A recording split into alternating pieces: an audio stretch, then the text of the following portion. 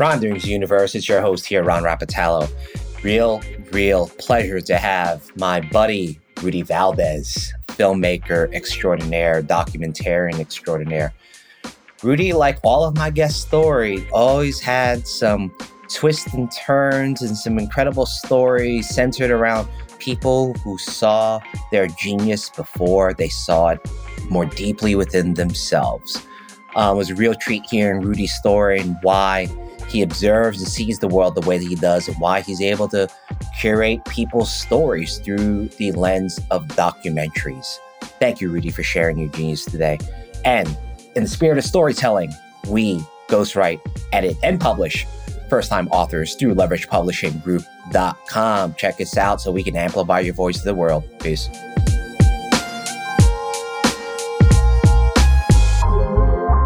Ronder's Universe. Another treat in store for all of you. I was able to tap into my Wayback Machine. It's been a minute since we've chatted, but I've been following his career for a minute. And we met on the beaches of Long Island through our friend Carrie Swanson in the early 2000s when a whole crew of us used to just hang out at the beach every summer, every week, right? My buddy Rudy Valdez, who is an incredible Emmy Award-winning documentarian and doing just some amazing work right now in documentary. So welcome, Rudy, to the Ronderings podcast. How you doing, brother? I'm doing well. It's great to talk to you. It's great to see you. They don't see this on the podcast, but it's good to see your face, and it's been a while. Yeah, it has been a while, friend. We'll have to see if in the busyness of all our crazy schedules, we can Voltron our families back together. But I know that might be a challenge considering how busy everyone's schedules are. But I'll put that out in the universe and hopefully we can maybe make that happen sometime 2024. Yeah, that would be amazing. Yeah. Awesome, Rudy. So when we start out with what is Rudy's story? That is a very good question, a very loaded question for me in a lot of ways. Right. Because I'll tell you a quick little anecdote. I was very fortunate that film that I made a few years ago did really well. My first film came out and did really well. And I was sort of touring around all over the place, doing screenings and doing all these things. I was at a big event, giant historic theater, completely sold out, almost entirely of people who look a lot like me. And somebody went out there to introduce me and meaning no harm, wanting it, really a person who's on my side and didn't mean anything ill. And there was no ill will, but they said, I'm going to introduce Rudy Valdez. And she sort of said my resume, and he talked about the film a little bit, and then said, a person who came from nothing and is now here in front of you doing this. And I walked out there, and part of me was like, do I address this? Do I not address this?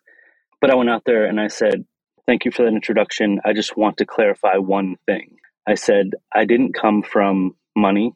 I didn't come from generational wealth. I didn't come from a lot of the things that maybe people hold dear, but I come from, or I should say, put value in. I said, but I come from love. I come from passion. I come from art. Amen. I come from culture. I said, I come from everything. And I said, and that isn't to say that you meant any harm, but I'm looking out at an audience of people who look a lot like me and probably come from similar circumstances that I did. And I didn't want them to look back at themselves and say, I'm nothing. Yeah. Or where I am is nothing. Because then we start to instantly devalue all of these wonderful things that are around us. And so my story is complicated in that sense because, I could sit there and say, I had these things happen to me and I had these circumstances and, yes, I was homeless for part of my life. All of those things happened, but I'm always very cautious about leading with that because it doesn't define me and it doesn't define it. I never wanted it to define where I'm going. I realize that it's important to put it out there and let people understand that you can overcome these things. But in the same respect, I'm also very tired of our stories, people of color stories, always having to have that asterisk of they're great in spite of, they're great because they come from the, like, we can just be great sometimes. Our stories can just be great. We can just Mm, be talented. We can just be writers. We can just be producers. We don't have to have this woe is me story that places us in a place that we feel like we've overcome something. Like, that you don't see that happening with so many other people's stories, and they don't have to come from quote yeah. unquote nothing to be something. Like, I was born something, and maybe it wasn't that to the outside world, but I always had this idea that I'm going to go off and I'm going to see the world and I'm going to do things. And people tried to put Mm, barriers in front of me, yes. and I was, trying to jump those. I was trying to walk around those. I was trying to figure out what my version of that meant, because from a very early age, they start to label you. They start to put you on a track. They start to put you in a system that devalues all the things that are truly valuable. People will say, like, what is it that made you different? What is it that made you have the ability to do these things? And it's like, I guess just realizing that these lessons, these things that I went through, aren't my crutch, aren't the thing that is going to say, well, I could have done this, but, or I could have done this, but. It was like, no, I'm going to do this I'm going to do this because of these experiences. And, I learned very early on, I didn't know I was going to be a filmmaker till I was in my, late 20s, but I knew I was going to be a Yeah. storyteller. I knew that I wanted to have Mm, a voice out there. And from a very early age, though, I remember watching movies like Stand By Me and watching shows yes. like The Wonder Years and loving those shows, but also at the Mm, same time thinking, where am I? Where am I in this picture? I don't see anyone who looks like me. Did we not exist then? What is my version of that?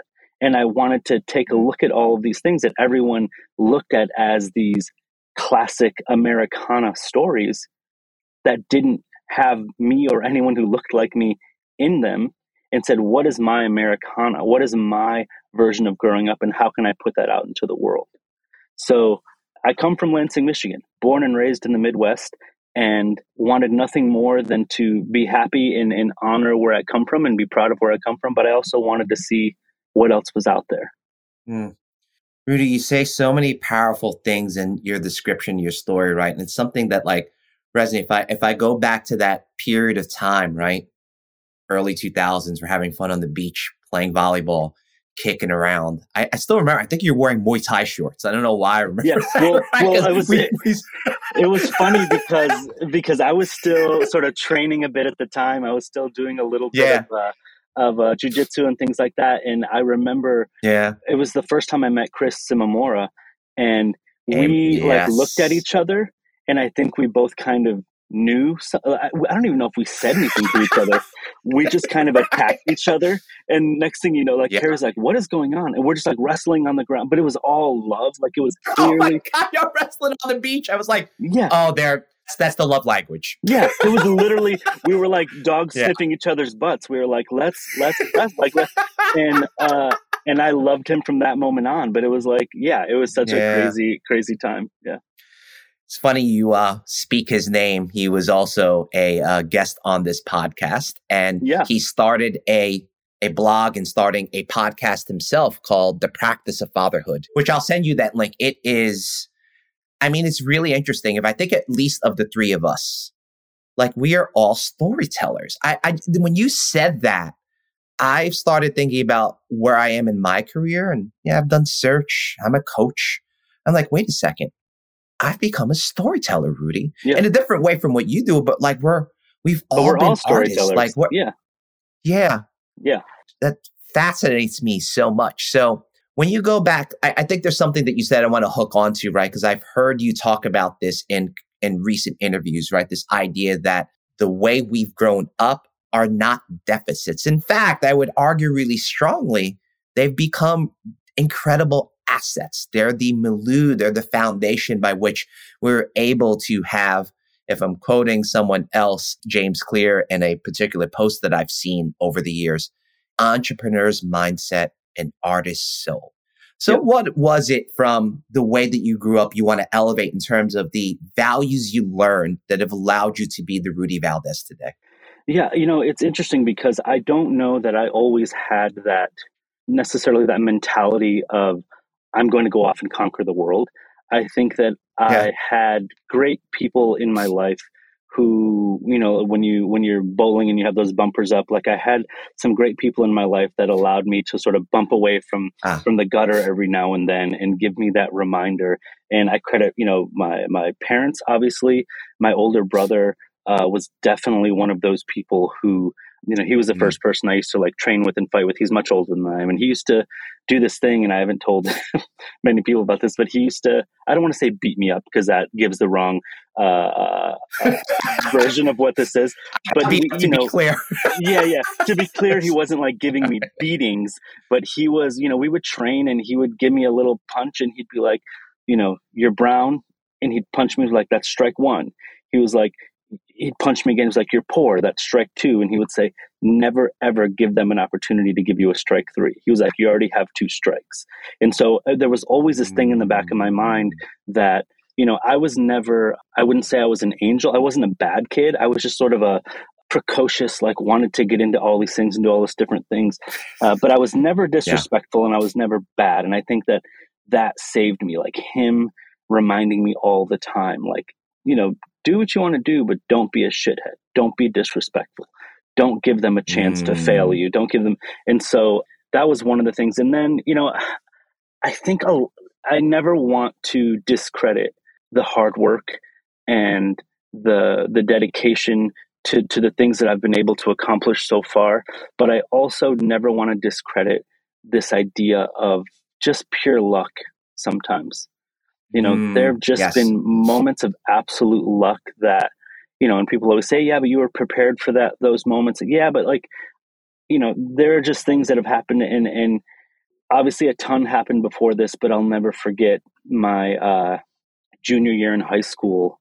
I had terrible grades. Like I was not on track to graduate, not only with my class, but like at all. Like I was not doing very well. And so I go and I have a meeting with my guidance counselor. And even, even with having like a 1.3 GPA, I was like, should I be taking the SATs and ACT? Because I saw other people who I knew were doing that and they were starting to think about college and all these things.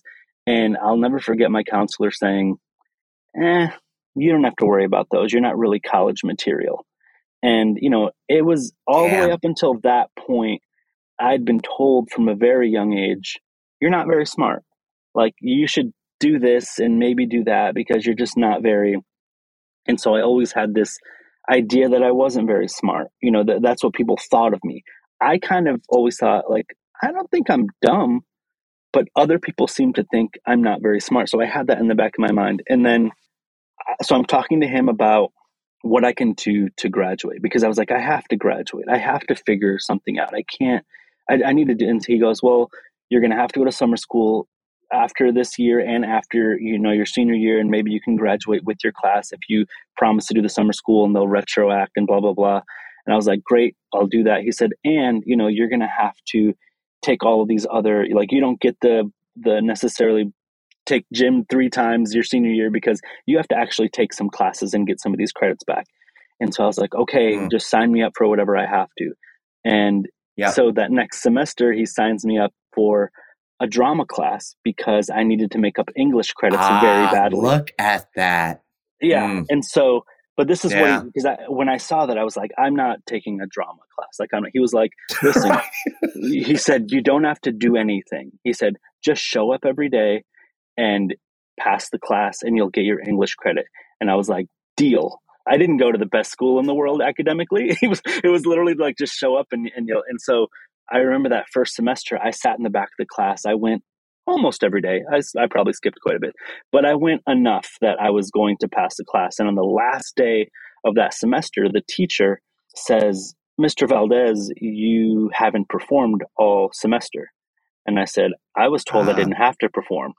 And she goes, no, in my class, if you want to pass, you have to get on stage at least once. And I was like, Ah. then maybe I'm not going to graduate high school because I was not about to go up there. And so she goes, listen, Mm. we're doing improv today. We were on the stage, I remember, in the auditorium. And she had me on the wings and she says, listen, they're doing an improv. They're doing just a dinner scene. You walk in, be the waiter, interact, come off. She goes, and you pass the class. Like, just do that one thing. And I was like, okay. and my ears are ringing. Like all the other kids in the class are in the like first row of the audience, and I'm very nervous. I'm very self-conscious and all these things. And I go out there and I think I black out. Like I don't fully remember what happened, but I remember coming to, and the audience, like the kids in the front row are laughing and laughing and laughing. And I Mm. realize they're not laughing at me, they're laughing with me because of the way I'm interacting with people and Uh, I'm being very funny. And I remember thinking, uh, huh. And so I keep going and I keep elaborating and doing all these things, and they're just laughing and everybody's rolling. And I was like, what is this feeling? Like, what is this thing that's going on? oh, wow, And Rudy. I Huh. walked off the stage, and my drama teacher goes, what the hell was that? And I was like, I don't know. And she goes, you should maybe audition for the musical. Like 2 weeks later, there was a musical that they were having auditions for. What? And so I auditioned and I got a part in the spring musical, like, a Mm. small part, but it kind of not only shifted the way I navigated school at that point, but it shifted the way people looked at me, most importantly, teachers, because all of a sudden it was like, wait, Rudy's doing drama, and people would, and I became like the drama kid overnight. Like overnight, I think that teacher went and told other teachers, like, he's got something. Something's going on, because I got a part in that spring musical, but then in the fall I got the lead in the Shakespeare show. Like this kid who was told, you're never going to graduate, you're failing all these English classes, you're not. All of a sudden I'm understanding, and not only understanding but teaching and helping other people with iambic pentameter. I just fall all in to theater, and everybody's perspective of me Wow. changes. And so this Yeah. counselor who told me I couldn't go to college, you know, I never took my ACTs or SATs, so I couldn't get into a four-year college. But I did this like senior year of high school, where I was in the fall play, the spring musical. I was doing community theater. I was doing all these things, and all of a sudden, I get into this theater program at the local community college, and because I couldn't get into anything else, and I just killed it in there. And I was doing the studio shows. I was doing the shows for my class, and then I was doing all the regional theater that I could do. And then I got into Michigan State strictly because I could act. I could do that. So this like little chance moment of, and I don't want to speak ill of that counselor, but it wasn't like he was like, I'm going to give him theater. He was literally just shoving me into a class to be like, you Yeah. need to get this Yep. English That's credit. right. You need to do this thing. And, he wasn't like, I'm going to give him art and it's going to change his life. I think Of art course. and storytelling found me, and it was like, Yeah. here's a Oh, thing. man. And so that led to everything else. That led to me not feeling like I was dumb anymore. It led to me understanding that maybe I didn't learn the way other people learned, but I'm not dumb. And it gave me a different kind of confidence to navigate the world as somebody who wasn't just taking things in, but also putting things out into the world. Yeah. Gosh, Rudy, sometimes there are moments in our life, right, where the circumstances by which we find something that becomes our calling, our purpose, right, don't happen in the ways of one of generosity, one of like, I want to give you this opportunity, right? Which I think is a really important story to tell, that sometimes it's just being this combination of like luck, right place, right time, and that, it found you and you were able to then your own agency really take hold of it. And then your teacher at the end of that class saying, well, you have to perform to pass this class. And you were at this inflection point. Yeah. I don't want to not pass this class because shoot, I've been here all freaking semester, right? So it's like, I'm kind of putting words in your mouth, Yeah. right? You were like, fuck it. Well, if I got to perform, oh, well, it's just for this scene. Like, why not? Right. Yeah. It was very close to me saying I'm not going to do it. It was very close to me being like, Wow, I'm just man. not going to do it. Very close. How did your family react to you getting the acting, the artist, like purpose bug? It was interesting because I had done, up until that point, I was really just sports. I was, basketball, baseball, like I did all these things. And that was sort of and the sort of crazy thing that when I think about this time, like my parents at that time were going through a very, very, very nasty divorce. And it was a very Mm. rough time at home. And like one of the things that was also kind of this unknown savior of theater was that playing basketball after school was a couple of hours if I played on the, intramural team or whatever. Like, but theater rehearsal after school was 4 hours, and there were people there every single Yeah. day at the auditorium, whether I needed to be there or not. Like, you don't have to go every day if you're not in every scene.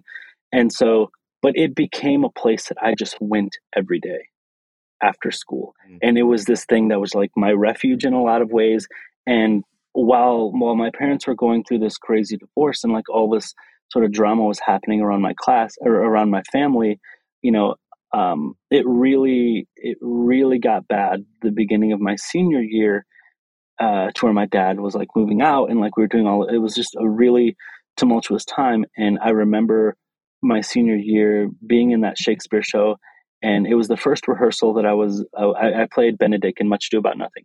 And it was the first time I was Okay. rehearsing a big monologue or whatever. And I remember doing this monologue and, looking out for my director in the audience as I was like looking for feedback. And in the very, very back of the theater was my dad, just like sitting in the very back row. Oh, And wow. and I was like, Huh. what's he doing here? And I just sort of went on with rehearsal, and he sat there the entire time, like didn't bother anyone, didn't talk to anyone. He was just sitting in the very, very back. He was never a super emotional or like he wasn't going to get into feelings, but after rehearsal, he just came up and he said, "I'm very proud of you. It's really cool that you're doing this." And then he just kind of left. And I was like, okay, well, they're seeing that I'm trying to do something. And that was another just push in this idea that there's some value in agency in doing this thing that maybe other people from my neighborhood looked at me and were like, what the hell are you doing?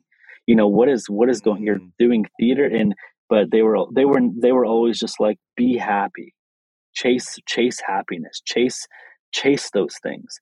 And so that's how my family kind of reacted. They were unbelievably supportive of anything that I did, as long as they felt like I was happy doing it.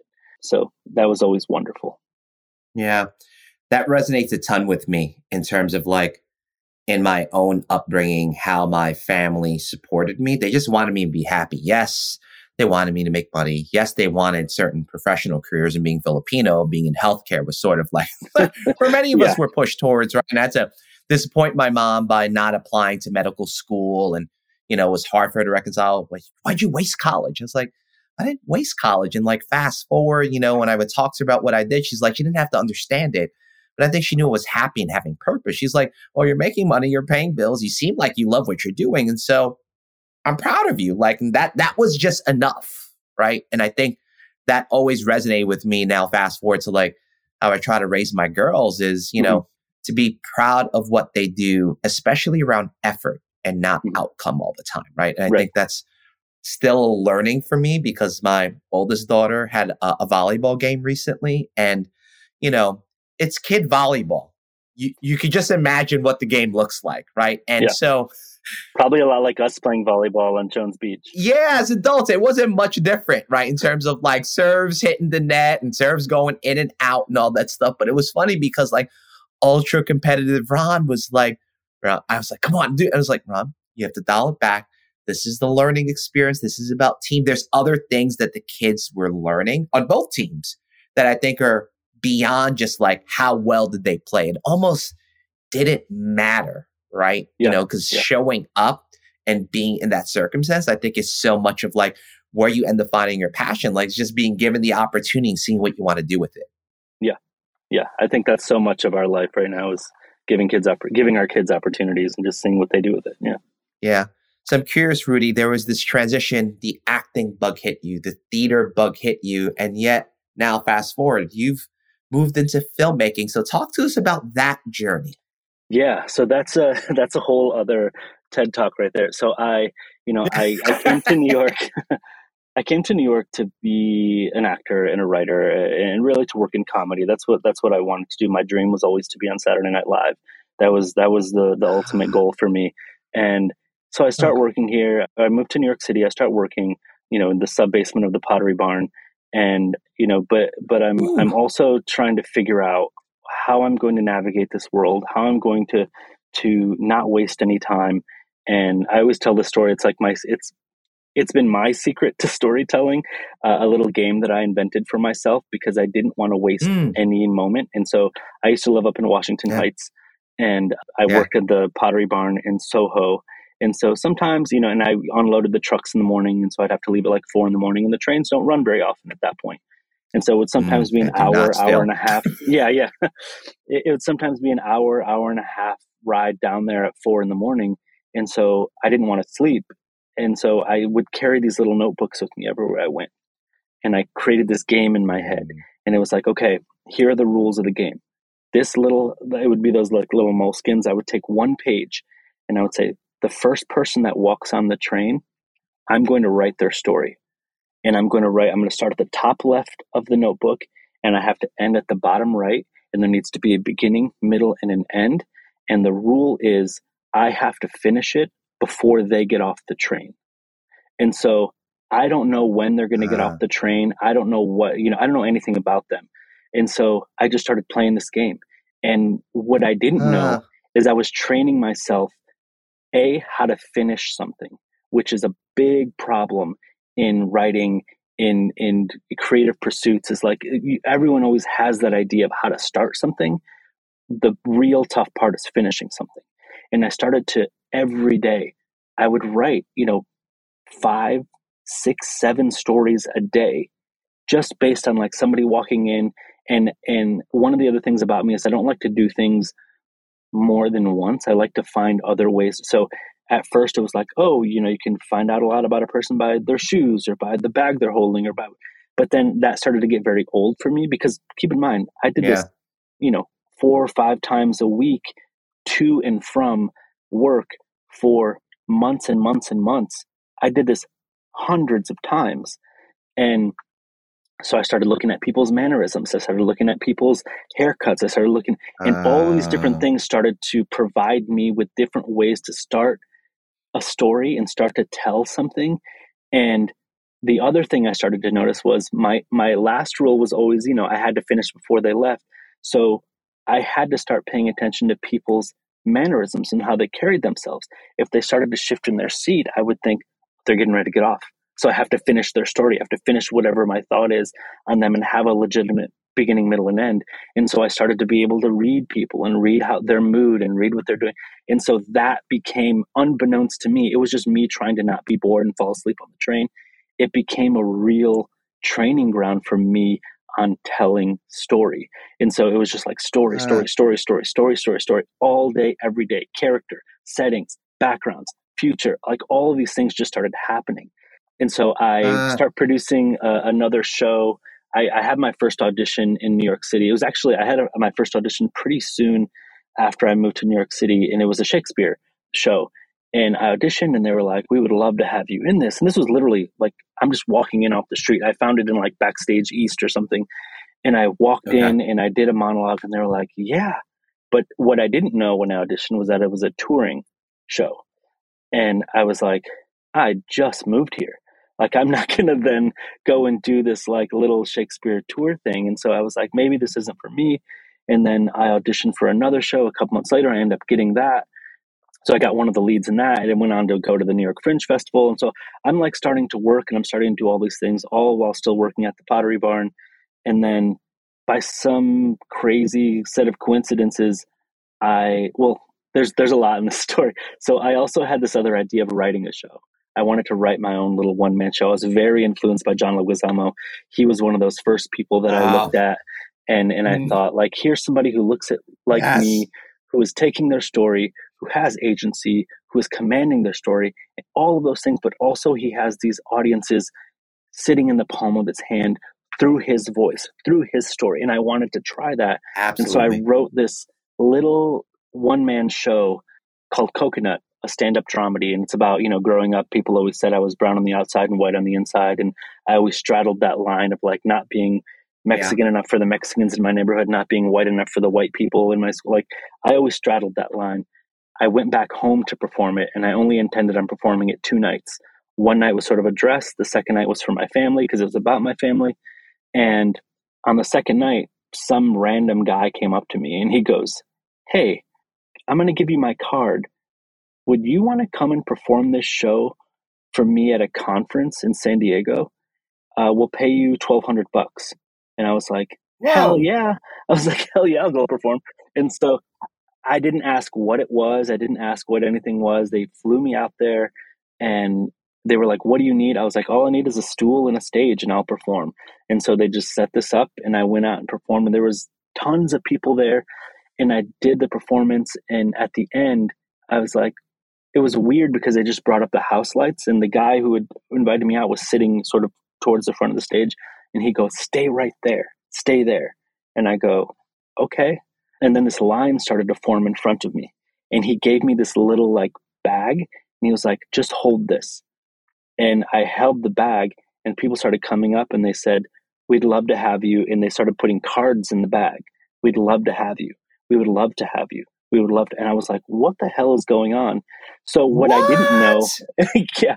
So what I didn't know was it was this Surreal. conference for colleges around the country who wanted to bring sort of motivational speakers and shows and things. And so this all leads up to something. So I was like, I don't know what any of that means or whatever. I started teaching at a private school. Like, this is all sort of mashed together. And then I'm Yeah, yes. performing, I'm producing a comedy show, I'm writing comedy, I'm doing all of these things, all of this stuff for a few years. Then I decide, then something happens in my family. And my sister I go back to Michigan, and my sister is sent away on a 15-year federal prison sentence for a first-time nonviolent offense. 6 years after the Jesus. offense occurs, she had a 4-year old, a 2-year old, and a 5-week old. And I remember Oh gosh, Rudy. them them taking her out of the courthouse, and I stood up. And I remember thinking to myself, like, somebody has to do something. Somebody has to say something. Like, this isn't right. And I quickly realized as I glanced around that room at the lawyers, at the judge, I was like, nobody here is going to say anything. Nobody here is going to fight for her. And I said, I have to figure out how to fight for her. And I didn't know what that meant. I didn't know what any of that meant. But the next day, I go to her house. We didn't know where she was. They'd taken her. We didn't know where she was for a few weeks. I go to her house, her kids are there, and she used to videotape a lot of stuff with her kids. And I just instinctively pick up a camera and I start filming with the girls simply because I wanted, Oh gosh, this is where the footage comes from, Rudy. Okay, yeah. get this. Okay. So I Yeah. simply wanted to Oh wow, man. be able to capture moments of the kids' lives so that one day she could watch them. Didn't have anything to do with anything. And I'm Of living in course. New York at the time. This is in Michigan, and I'm flying back every time I have a spare dime. I'm flying back and trying to spend some time with the kids. And I flew back. I remember her oldest daughter, Autumn, was having her first dance recital, and something that I know Cindy wanted to be at so badly. I remember the flight back to New York was something like $380. The flight back to Detroit from New York, and I had like $412 in my bank account. But I was like, all right, I'm going to go. I'm going to go and do it. And so I go back and I'm filming as her daughter is getting ready. And unbeknownst to me, completely organically, Cindy calls while I'm filming. And I Oh was like, man. do I stop recording? Is this something she's going to want to see? And Cindy says something to her older daughter that changed my entire life and my trajectory. She says, "Do you know what mommy's going to do while you go to dance? I'm going to lay down in my bed. I'm going to close my eyes and I'm going to think about you." And I'm filming this. And in my head, I go, I have to figure out how to tell this story. And so that's the Wow. moment I become a filmmaker. I go back that next Man, Monday. Rudy. Yeah, I Oh, go back that next Monday. I tell my principal I'm not coming back next year. I stopped acting. I had a manager that was managing me. I was like, I don't want to audition anymore. I don't want to do anything. I'm going to figure out how to become a filmmaker. And the only thing that saved me at that moment were those cards that were put in that bag, because I was able to pull those cards out of that bag and say, hey, I'll come and perform for you for X amount of days or whatever. And so I started to set those shows up And that was how I paid my rent. That was how I lived, because what I dedicated my life to at that point was, I'm going to get on every film set, on every shoot that anyone will allow me. It was my version of Yeah. being able to be that unpaid intern for a while, which people who come Mm, from where I come from don't always get that opportunity, because we don't have a right. trust fund. We don't have a bank account that we can just Nope. sit there and like experience and figure that out. I went and performed a couple times a month to be able to do that. And I started to learn, because I didn't know the first thing about filmmaking. And so I'm starting as an unpaid intern over here, while on this side, I'm starting a film. The director, the producer, the sound person, the everything on this film, and nobody really knew about it. And so I started to build a career. I went from intern to PA pretty quickly, from PA Mm, to a sound mixer, from a sound mixer to additional photography, from additional photography to a cinematographer. And I started to build a career. And after about 3 years of starting to build fascinating. this career, and this is one of the things that I love to tell, especially people who want to be filmmakers and want to have that Yes. opportunity. About 3 years into doing this, I'm secretly filming this other film that nobody really knows about my family. And I show it. I'm fortunate enough to have access to some people that I really respect, who are very well respected in the film community. And I show them this little 15-minute thing that I'd edit together. And I was very proud. And I was like, I think I'm onto something. And I show this one person, and they watch about 3 minutes, and they shut their laptop and they go, "Who cares?" And I go, "What?" And Shit. they Wow. go, "Who That's cares? blunt. That film has already been made. I've already made that film. Like, who cares?" And it, in the moment, completely devastated me, because I changed everything in my life to try and make that film. Everything I'd worked for, I changed. And I sat on that "who cares" for probably 2 weeks, 2 or 3 weeks. And finally, I said to myself, "Who cares? Who cares?" And it's written on my laptop right now. I write it on everything that I work on. Who cares? Because what I needed to understand is, who does care? Why do I need somebody to care about my family? Why do I need somebody to care about this story? I understand why I love my family. I understand why I care about this. How can I tell the story in a way that other people will care? And that became my goal. And so I continued to work. I continued to build. I continued to do all these things. And for 9.5 years, I made that film all by myself. And then when it was done, I had somebody come in, and I was able to get financing to finish it. And by some miracle, we got into Sundance. We won the audience award at Sundance, and it started my career. Man. So it was a long, long journey to become a filmmaker. Was there anything in terms of that story that you changed based on any of the feedback you got from that well-respected person? Was it more that the who cares is like, I got to continue on with my passion and love of what I understand is best for my family, and I just got to keep it moving? Or was there Yeah. something in between? So what ended up happening with that is just this evolution of how I started to tell that story and where I placed my camera within that story. And what I quickly realized was that the things that I was learning, because I didn't go to film school, I was learning on sets. I was learning from other people. And the thing that I quickly learned was, what makes my film different than how I'm watching other people make their film, and other films that I'm watching, is I am the brother. I am the uncle. I am the son. And I need to place myself and my lens within that. This cannot be a voyeuristic telling of this story. This cannot be a from the outside looking in. This has to be from the inside. And so I quickly figured out what my formula was for filming, and Mm, I also needed to understand that this film, while it was about my family, while my family was in it, it wasn't about my family. It was about all of the other families who were going through what we were going through. And I needed them to be emblematic of that larger story.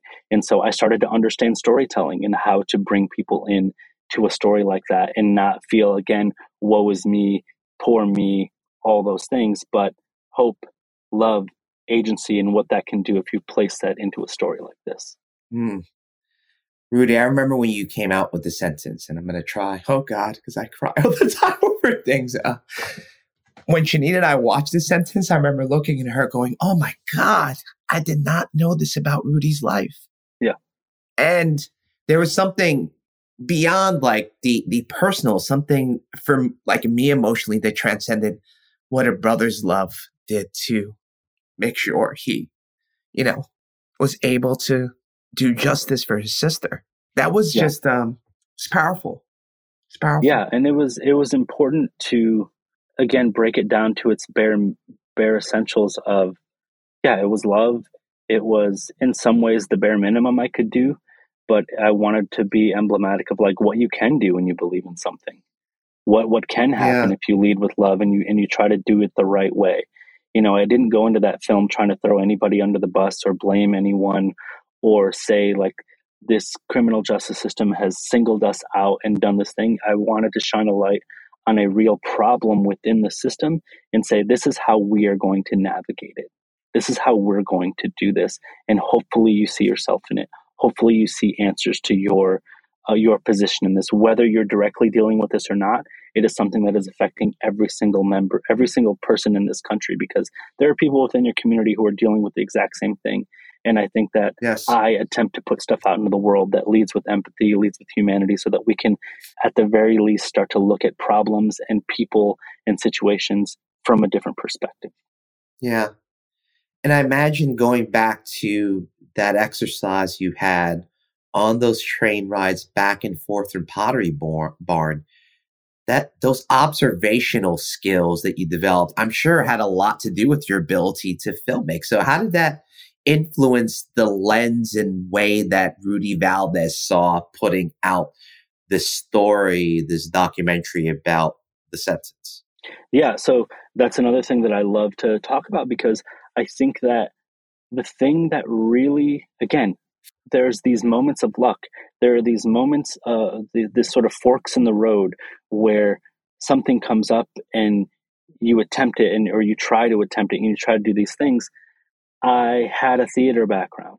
I had those story exercises I was doing. I had a comedy background. I had a huge improv background. I had all of these things, and what those things all continued to teach me, starting from my first trips to LA, trying to audition and do those things, is failure, failure, failure, failure, failure, and what my relationship was with failure was going to do. And improv is that same way. You take risks, you do things. You don't always win, but you keep going. Every scene. Yeah. Every scene. Absolutely. Yeah. And it's like, you have to understand that sometimes the failure isn't yours. Sometimes I don't even like to think of things as a failure. I think about the sentence, for example. When it came out, I had no idea that when it came out, it was going to be at the absolute zeitgeist of that political topic being such a hot issue in the, like, it could have come out a year before and nobody would have ever heard of it. It could have come out a year later and maybe nobody ever heard of it. That doesn't mean it's not a good film. That just means it didn't catch that wave, And so luck, but putting your stuff out there as best you can. And you're not always going to hit the zeitgeist, but if you continue to put out good work for the right reason, you're going to slowly build something without even knowing it. Yeah. Have you watched Sly Stallone's recent documentary on Netflix? This makes me think of what he talked about in that documentary. I don't know if you have the chance to watch it. I haven't seen it yet. No. It's really fascinating because it's almost this, similar stories, I would say, of like when he was in Hollywood, right, and trying to make it, he got told, you are a gangster. You have to play a fighter. You're not worthy of acting. Look at the way that you look. And he caught his first break with the Lords of Flatbush, right? Small bit part, knocked it out the park, but realized even before that, he had filmed something with his longtime producer friend, which was like this, I'm forgetting all the details, it felt like a Western. Because he had a love of horses. I had no idea. Like, he did polo. I was like, what? Like, yeah, I was like, wait, Sly Stallone used to do polo, but there was a relationship with his father there that was really deep around that love of polo that was talked about in the documentary. But he realized I had to write something. He wanted to act, but I needed to like put myself in the story because no one would effing hire me. Right. Thus the creation of Rocky, which similar to like, he didn't know what Rocky was going to do. And in fact, the first, like when it was out, critics were seeing it, like people were like, he was like, oh my God, what the hell? And then it just, boom, it blew up. But then it's all the like waves of the zeitgeist. He put out stuff that he thought came from his heart, but people didn't like. And it was like the two identities that people really loved in his world were Rocky and Rambo. It's fascinating stuff. Right. I was just like, wow, that's just crazy stuff. But well, talk to me, Rudy, about what you're up to today. What is Rudy doing today in his filmmaking documentary? Well, the interesting thing about after The Sentence came out, I was, again, very fortunate. It did really well. But all anybody wanted from me after that was, The Sentence to Electric Boogaloo. Like, they just wanted me to keep doing crime and woe is me and like criminal justice and all these things. And so I didn't work for like a year, mainly because I play the long game and everything, as you can see. Like I play the long game, and good for you. I thought if I take another criminal justice film immediately, and then I take another one, all of a sudden that's all I am. And I know that that's not all that I am. I'm a storyteller through and through. I'm very proud to be a brown, Latino storyteller, Chicano storyteller, but I will never let that limit the stories that I can tell, because I can tell more than that. And so my first big thing post The Sentence, I think, was We Are the Brooklyn Saints, for a 4-part series for Netflix. Incredible documentary, by the way. Incredible documentary. Thank you. Yeah, and it was so different. It was so, such a different approach. And so I've continued to try to diversify. I've done 30 for 30s. I've done films on theater. One of Maya Moore, right? That was yours, right? Of a couple. Yeah. Yeah, I did the Maya Moore film. I've done, and since 2018, I've made like 17 films. I've made a lot of stuff. And most recently, I had the Carlos Santana documentary come out that I, shot and directed. I have a 6-part series. I'm very fortunate to have that. I have a 6-part series for Disney that's coming out in the new year that I directed every episode and shot it. I have 2 other things that I can't talk about yet that are coming out next year. I just started another documentary. Literally last week was our first like official kickoff that I can't talk about yet, but it's one of those projects that, and I only mention it because of the way that I got it. It's sort of the same way that I was able to get the Maya Moore film and get the Santana film. When you're working with people, especially people who have their own platform or whatever, but I think of everyone the same when I'm telling stories. And this is again the long game, and this is why you, even if you're not hitting the zeitgeist, you put out work for the right reason. When I'm making a story and when I'm starting with somebody and I'm trying to gain that trust, the thing that I always say to them is, look at any project that I have directed, anyone. I don't have to say, maybe don't look at this, maybe don't look at that. Look at anything that I've directed, and immediately you will know where my heart is. You will know why I'm here, and you will know what I'm trying to put out into the world. That's the long game. That is the long game in this. Because immediately, when I was doing the Saints, there was one person who did not want to be a part. He was one of the coaches on one of the teams. He was like, I respect who you are. I respect what you're doing, but I don't really want to be a part of this. And I was like, that's cool. Like, you don't have to. He was like, you can film me on the sidelines or whatever, but I'm not going to do any interviews. No. And I was like, great. I respect that. 5 months later, he comes to me and he says, you know what? I Googled you. And I said, oh, okay. He said, and I watched your film. He said, I watched your film, The Sentence. And I go, oh, thank you for watching. And he goes, I see who you are now. And I see how you're interacting with these kids. He says, you can film with me if you want. He became our main character of that series.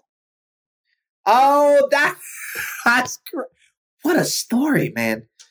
What I've always appreciated about you And first of all, I want to just give immense gratitude because I just know how busy you are. And so I was like, when I've been thinking through my podcast guests, kind of similar to like how you think about stories, I'm like, who are people whose values that I align with, whose stories that I think are just so amazing that I just want the opportunity to have a conversation and just record it, right? And there's something about like having you on here and hearing your story that makes me think of what I'm doing on this podcast is there's a long game involved here. Like if people are like, yo, you going to monetize this? I'm like, I mean, I would like to, but that's not why I'm doing it. Mm-hmm. You know where I get the joy from? Being the muse to be able to be curious and learn about people's stories and values. Like I'm so insatiably curious about it. It drives, when you talked about understanding when you want to be a filmmaker, I think I realized I wanted to be a storyteller similarly by accident. It was just a confluence of life things. The more that I wrote on social media, the more that I became this thought leader because I just wanted to share my observations in the world. It started Ronderings as a hashtag, as a New Year's resolution 5 years ago. It became this thing like, Ron, I really love what you have to say. When you post Ronderings, I look forward to it. I'm like, word? Shit. Like you don't know the effect you have on people. So what started to happen is I've Googled you. I've looked you up. I heard about you from someone. Because when you keep doing the work, you're leading from this place of love and values and passion and empathy. I'd like to believe that's what we learned from our parents. For me, this is like very generational. This is deeply cultural and ancestral. That leads us to the places where we should be. And it's a matter of trusting in the universe or God, whatever you believe in, that we're going to be in the right place at the right. That's how I define luck. Like luck is just doing what you're passionate about and then being observational enough to see where the opportunities are always right in front of our face. Yeah. Yeah. And I also believe, maybe I shouldn't say this on a podcast because it might, it might be a bit too much, but when I get random emails and I get people reach out to me who, want to be filmmakers a lot. And when those emails and, or meetings happen and they actually get to me, and every single time, it just happened 2 days ago, people are like, wow, I can't believe how much time you just spent with me answering every question that I have. And I tell them, well, what good is anything that I've experienced or any knowledge that I have or any advice that I could give? What good is it if I don't share it? It holds no value. It doesn't mean anything to me if I hold it and keep it to myself and don't try to give somebody else that opportunity or that inspiration to go off and do it on their own. I'm cheapening my experience. I'm lessening my experience by keeping it to myself. I crave those one-on-one experiences where somebody's like, what does this mean? Or what is your advice on this? Like I tell them, I can't tell you what to do or how to do it, but I can tell you how I did it. And if that helps Amen. you, then I want to help you. But what good is this life and these experiences if we're not open to sharing them and allowing other people to learn? Yeah. Amen to that. You share very similar generosity that I and the Chris Momoras and many others that we know who just take that time, and that it's the titles and the things that we've done don't define our deeper humanity and generosity. It just doesn't, right?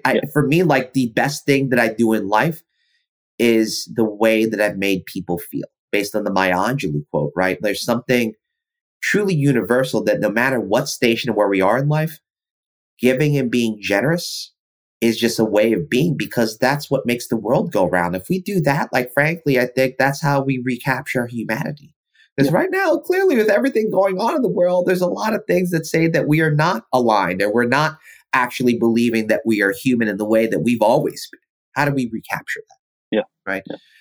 So, Rudy, we're towards the end of this conversation. So to bookend this, what is your roundering? What's the lesson or value you want to share with the audience? Wow. Yeah. There's so many lessons, but I think, right. I'll have you back as a guest. We can do a whole thing on lessons and values in part 2.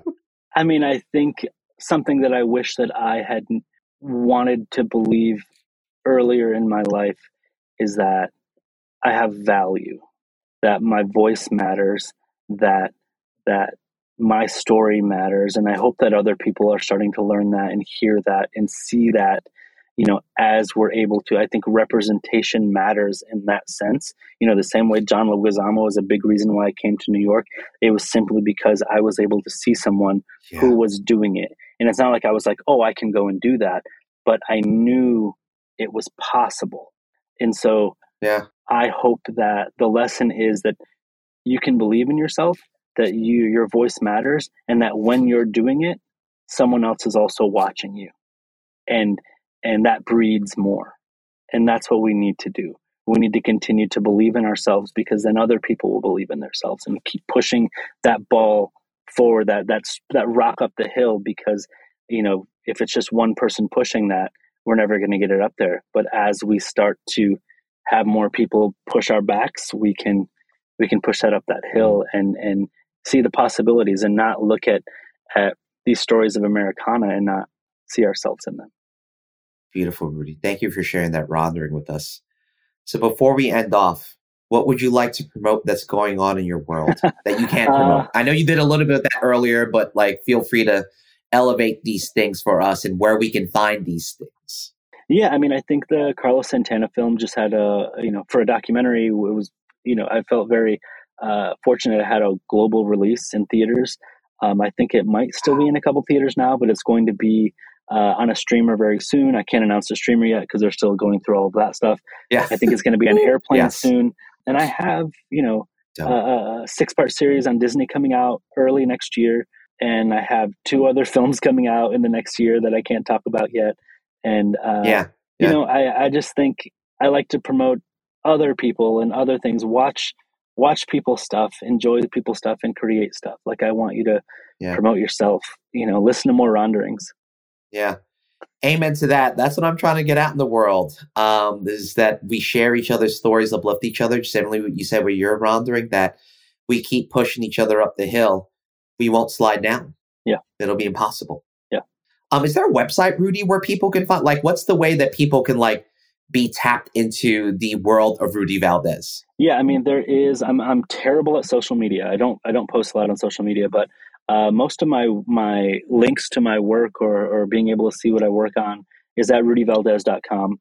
I have started a new production company called Bluff Road Films that I partnered with Imagine Entertainment. Ron Howard and Brian Grazer's company partnered with me on my new production company. So we're pushing forward to not only, and that all stems from me wanting to direct more and wanting to do more, but understanding that while I can tell a lot of stories, I shouldn't tell every story.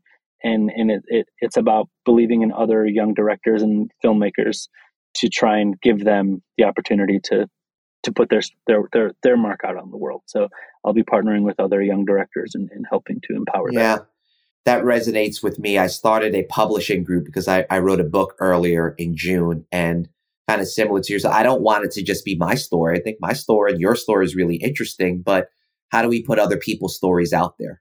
Thus this podcast, thus wanting to publish first-time authors of color.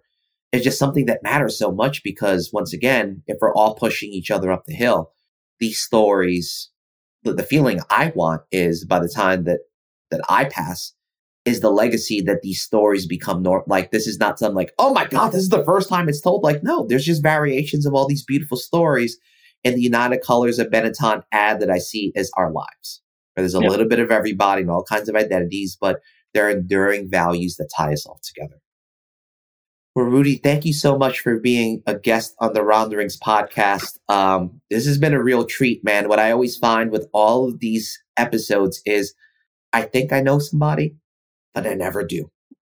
I always learn a lot more. So thank you for the gift of learning more about you, your genius, and most importantly, your values. So thank you. Thank you. Thank you for having me.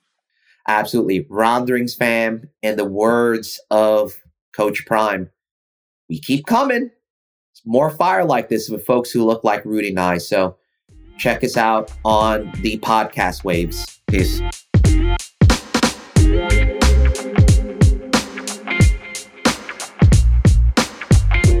Ronderings universe. That Rudy Valdez episode had me in my emotions. Full story, when I first watched The Sentence on HBO with my missus, I was emotional watching it, not only because of the emotion of the story of Rudy documenting his sister's social criminal justice journey, but also just knowing Rudy and how much love and energy he put into it. And also finding out that that's the reason he got into filmmaking. So thank you, Rudy, for sharing your story and your genius with us today. Y'all know we keep coming, more amazing guests and stories like Rudy Valdez. Coming on the mic, nice and hot. Peace.